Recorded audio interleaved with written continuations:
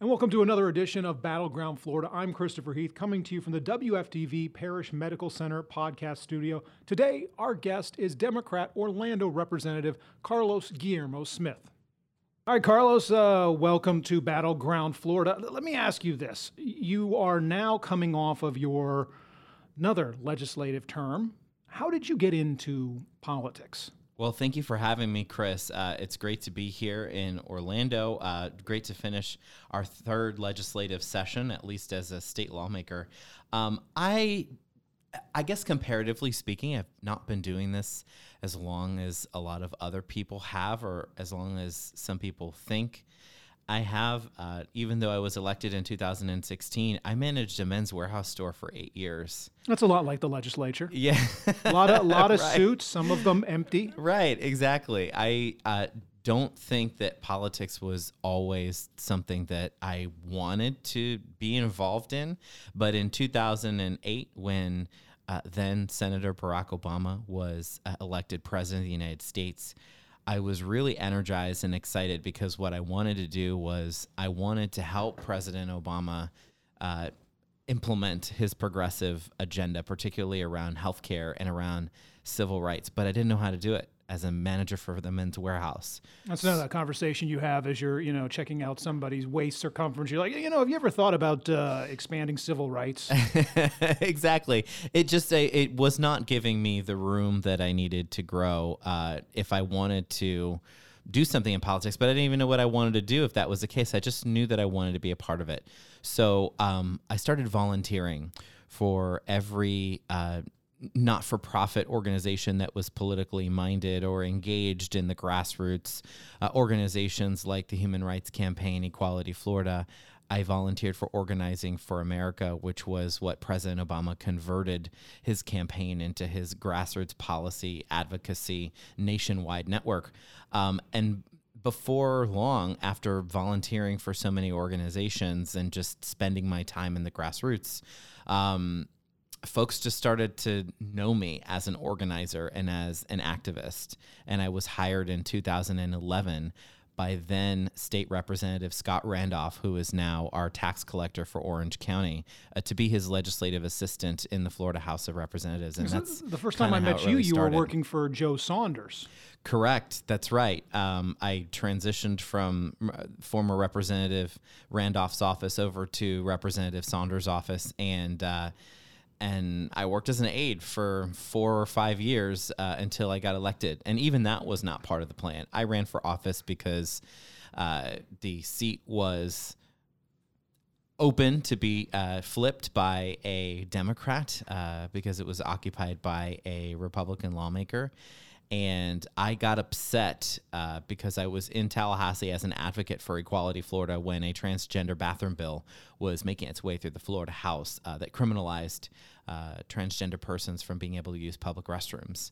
And I realized in that moment, it was kind of like I had an aha moment where the light bulb went on, where I realized, you know what, I can be a much better advocate for all of the issues that I care for, whether they be civil rights, healthcare, cannabis reform, gun control, not as an advocate, but I could be more effective as a member of the Florida House, and that's when I decided to run.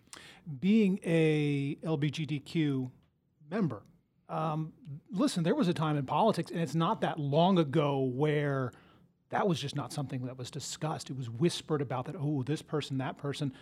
Now you're out in the open, and it's not even an issue in the Florida legislature. It's such an afterthought. Did you ever think we'd get to this point in our politics that it's not even something that's talked about now? Well, the reality is that representation matters. I remember not too long ago when I was in the closet myself. That's when I was in high school, my first year when I was in college. And my experience as a gay man is an experience that actually a lot of people go through, an experience of marginalization, but also I survived hate violence, anti-gay hate violence at UCF. And when that happened to me when I was only 22 years old, I thought to myself, because I had only been out for about a year and a half when I survived that anti-gay attack, I thought to myself, is this going to be what my entire adult life is as an out gay man, someone who is a target for violence, that I constantly have to be looking over my shoulder, worried about being in public places. And it kind of sent this message that if I can't change who I am, then I should hide who I am. And if I can't hide who I am, then whatever happens to me, I deserve it. That's a message that a lot of LGBT people get, not only in their youth, but in their later years as well. I'm glad that it's not as big of an issue, but don't be mistaken. The Florida legislature still needs to be educated about what the experience is to be an LGBTQ Floridian. They still need to take action to make sure that we're not discriminated against in employment and housing and public accommodations. And when I said representation matters, my mere existence in the Florida legislature as an out LGBTQ lawmaker helps move progress in our direction, because it allows me to establish relationships, sometimes with members of the Republican Party who have a history of supporting anti-LGBTQ legislation. It helps them, I guess, humanize our issues in their eyes, because it's not just, some unknown person out there that they're fighting against, but it is a colleague that is sitting next to them in committees and on the House floor. It's and a that lot can make harder. a difference. It's Chris. a lot harder to say I'm against this when you can say, no, I can't be against this. I'm friends with Carlos. He's a decent guy. He's in the other party, or he's in my party, and That's right. It puts a face on it. But I want to get to that idea, because it is kind of a sea change, so to speak, the fact that it is out in the open now, and it's not something that has to be marginalized to the shadows within the legislature, that you can be that advocate out there, and it doesn't have to be something you run and hide from, because there was a time, and not that long ago, when politicians, if they were part of the LGBTQ community, they kept it secret. They were closeted. They That's kept right. it very secret. Mm-hmm. Well, and that's just what happens when people are repressed from being able to be their open and authentic selves. They live double lives. They are less productive at work. They're dishonest with the people that they care about the most. And so I'm glad that we live in a world in 2019 where more and more people feel comfortable coming out. But the reality is that's sometimes a luxury and a privilege, and not every person can have that experience, even in many places in Florida and around the United States. Do you ever think we'd actually have a person running for president right now who is, Pete Buttigieg, he has a legitimate chance to be the nominee in a Democratic Party. Candidate. He's a top tier candidate, and a majority of Americans that have been polled have said that they would not vote for a candidate for president if they were openly LGBTQ, which is incredible. His candidacy and his campaign is historic, even without him getting the nomination. If he doesn't secure the nomination, I got a call actually from his husband, Chasten Buttigieg, about 10 days ago, and he was calling to say hello, but also to congratulate my fiance Jarek and I on obtaining our marriage license. Even you though guys it's not are official you're yet. engaged to be married. Have you filled out the registry yet? How's that going? Yeah. Well, Because I have a salad spinner that is in my garage with your name on it. Well, thank you for that, Chris. Well, the reality is that we're going to be really obnoxious about this wedding, because it's a part one and a part two. You are the worst. Yeah, we're having a destination wedding actually in Puerto Rico. That's where my fiance is from. All of his family lives there. But also we wanted to have something here in Orlando for those who couldn't travel to the island. You wanted two sets of gifts. Don't sit here and lie to me about this. So here we are, and it's going to be a wonderful day, and I'm really, wonderful days, and I'm looking forward to it. I am a very, very lucky man. That's always the challenge of these things. I remember when my wife and I got married, 11 years ago now, it was, you're trying to plan all this stuff out. You're trying to get, so-and-so's coming in from here and so-and-so's coming in from here. And it is just, when it's all said and done, it's like, you need a vacation. That's what That's there you have the honeymoon. That's right. That's right. Well, our vacation will actually be me returning to Tallahassee for committees in September. Keeping the romance alive. That's right. Yeah, I'm looking forward to that.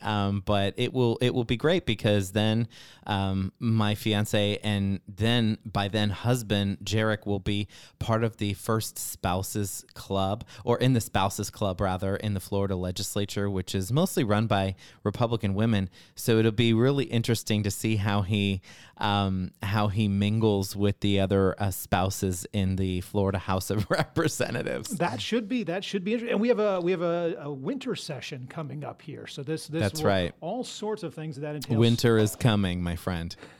So speaking of the legislature, you've gotten a lot of stuff passed for a Democrat, and I say that because, let's face facts, the entire time you've been in the legislature, it has been run by Republicans in the House and the Senate, and we had a Republican governor in Rick Scott. Now we have a Republican governor in Ron DeSantis, yet you've still managed to get things across the finish line. Maybe not the big things that you want, but still getting legislative wins. That's important. It is important. And look, when you are in the minority party, particularly if you're in a situation like House Democrats are in, we are 47 Democrats out of 120 members in the Florida House of Representatives. So we're substantially outnumbered.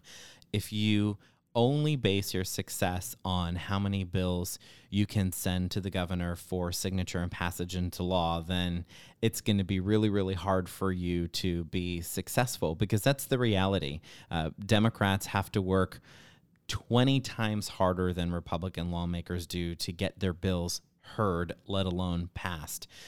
So we have to define on our own what it means to be successful and effective in the Florida legislature. Much of that has to do with how we are able to elevate the issues that we care about, not only in the legislature, but also in public dialogue, how we're able to secure perhaps funding for projects in our districts, member projects that we can bring back, kind of bringing back the bacon, so to speak. And that's been really important. That's things that I have done since I've been elected. I've helped fund the UCF PTSD clinic, UCF Restores for veterans, first responders and survivors of mass shootings suffering from PTSD. We've delivered millions of dollars to that program and plan on bringing more back.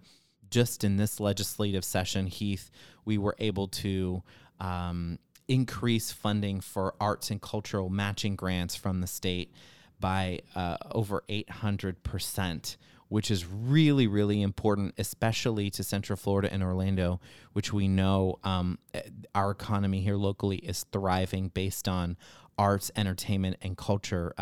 It's the lifeblood of our economy here, in addition to tourism, and it's part of the tourism economy. So that's really, really important. And these are, and of course, for the high-profile issues, the gun control, the cannabis reform, immigration, civil rights, a lot of times, most of the time, we're on the losing side, the Democrats are, but we help elevate the issue in our public discourse and help win even more and more residents and voters on our side. And we become champions for these issues, and there's no way to measure that success. You work with a lot of Republicans up there, not just out of necessity, but also, I think a lot of people would be surprised to learn that, we always view lawmaking as what we see in D.C., which is very much tribal.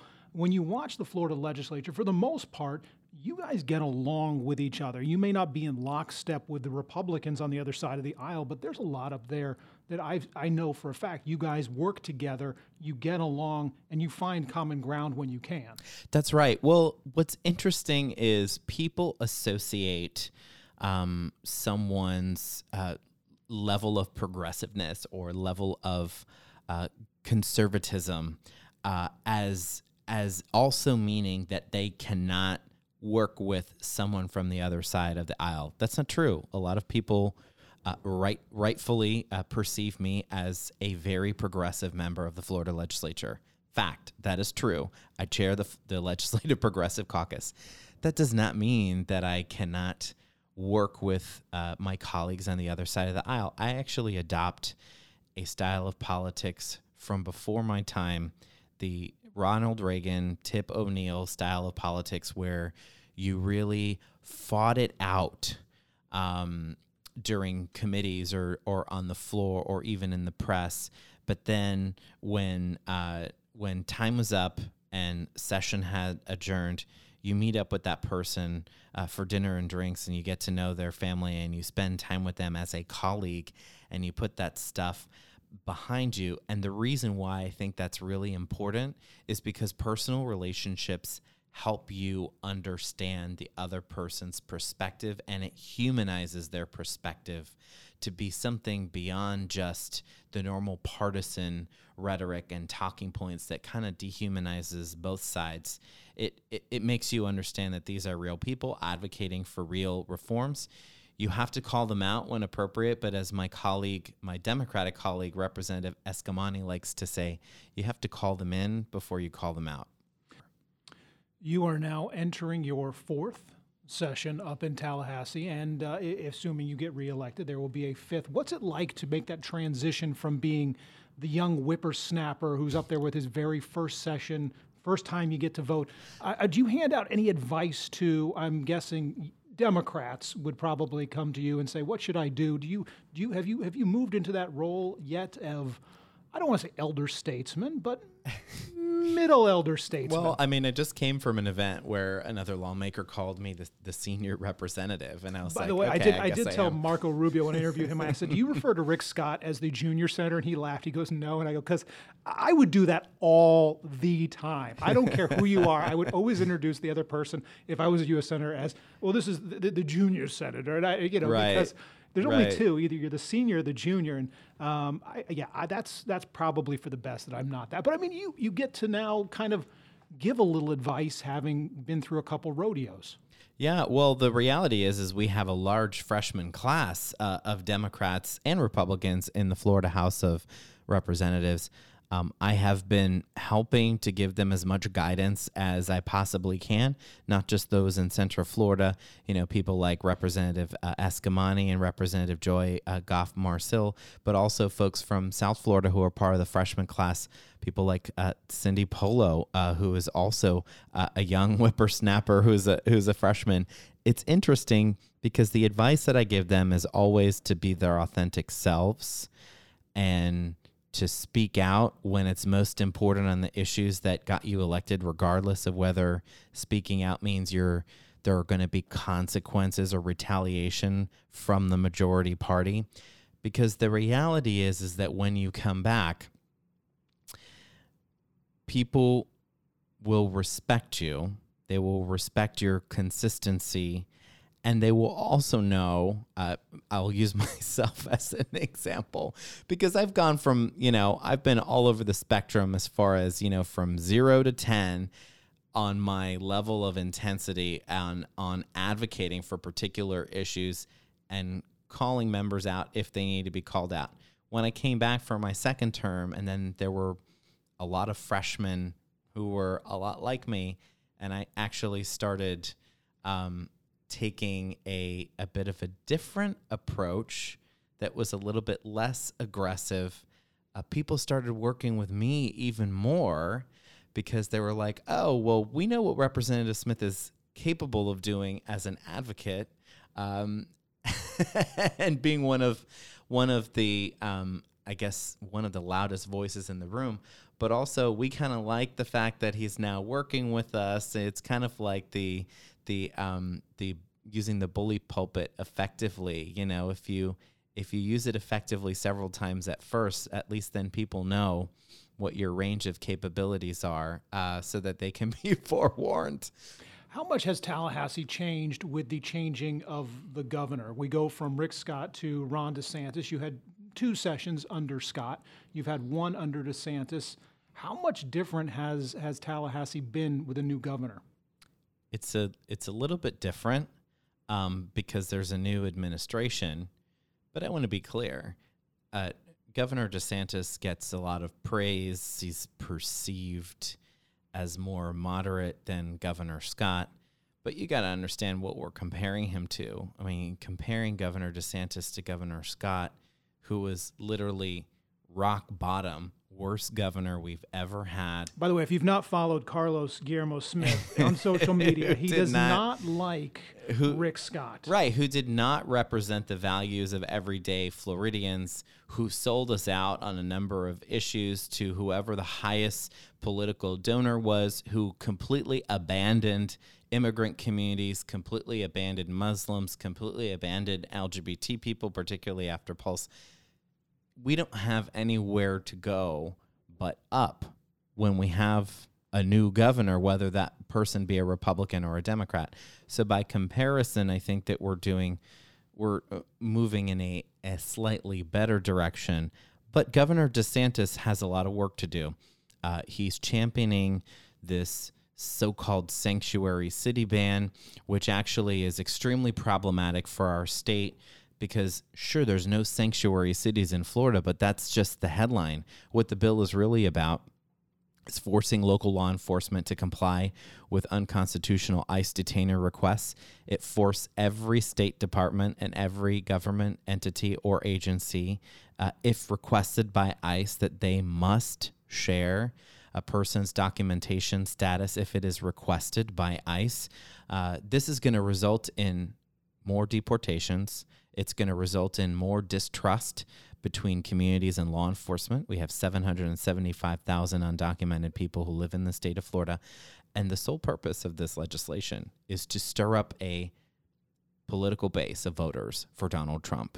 It is to deliver some sort of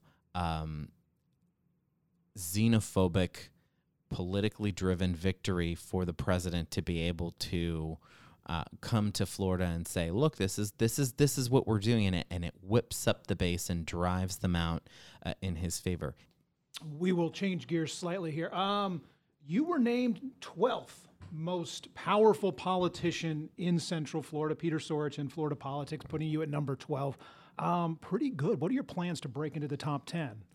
To break some off-season workouts, maybe looking at some tape, trying to figure out some weaknesses of the. Number 12, considering you are 3 sessions in and in the minority party up in Tallahassee, but yet the 12th most powerful politician in Central Florida. That's a pretty nice honor. I'm flattered, and I appreciate the fact that these lists happen. But the reality is that it's really about what the voters think. At the end of the day, if there's a benefit that comes from being perceived as being powerful, being perceived as being influential, the benefit is you leverage people's perception to advance what you want to get done for your constituents. That's the whole point of this. If people think I'm powerful, then that means that they think what I say has value and it has importance. So what does that mean for me? It means that I'm going to advocate for the issues that our community and my district cares for because people care about what we're saying. So I think that's good for constituents. Full disclosure, I got to vote in this list. And Anna Escamani, by the way, she finished 11th. She's one ahead of you. How did that happen? It happened because she is a fierce warrior, a queen. She's a freshman. Yeah, come on. She's but you know what? I'm really proud of Representative Escamani, and she's giving me a run for my money. I got to tell you, it's like you show up for a panel discussion with Representative Escamani, even if you're on her side, you better be prepared because if not, you're gonna look like you don't know what you're talking about. She always comes very, very knowledgeable, very ready to really talk about the issues at hand and present solutions. And I'm proud of the work that she's doing. All right, Carlos Guillermo Smith, I do appreciate the time you're spending with us today, and we'll do this again. Maybe we'll talk about the upcoming session when we get a little bit closer, and when you return from your not one, but 2 wonderful wedding events. Thank you for having me, and Chris. For anybody interested, you're registered at... You're so silly. Thank you very much. Thank you. I want to say a special thank you to Carlos Guillermo Smith for stopping by and to you for listening. If you enjoy this podcast, please leave a rating and a written review. We'll have more of them coming up. Thanks again for listening. Without the ones like you, who work tirelessly to keep things running, everything would suddenly stop. Hospitals, factories, schools, and power plants, they all depend on you. No matter the weather, emergency, or time of day, you're the ones who get it done. At Grainger, we're here for you with professional-grade industrial supplies. Count on real-time product availability and fast delivery. Call, click Grainger.com, or just stop by. Grainger, for the ones who get it done.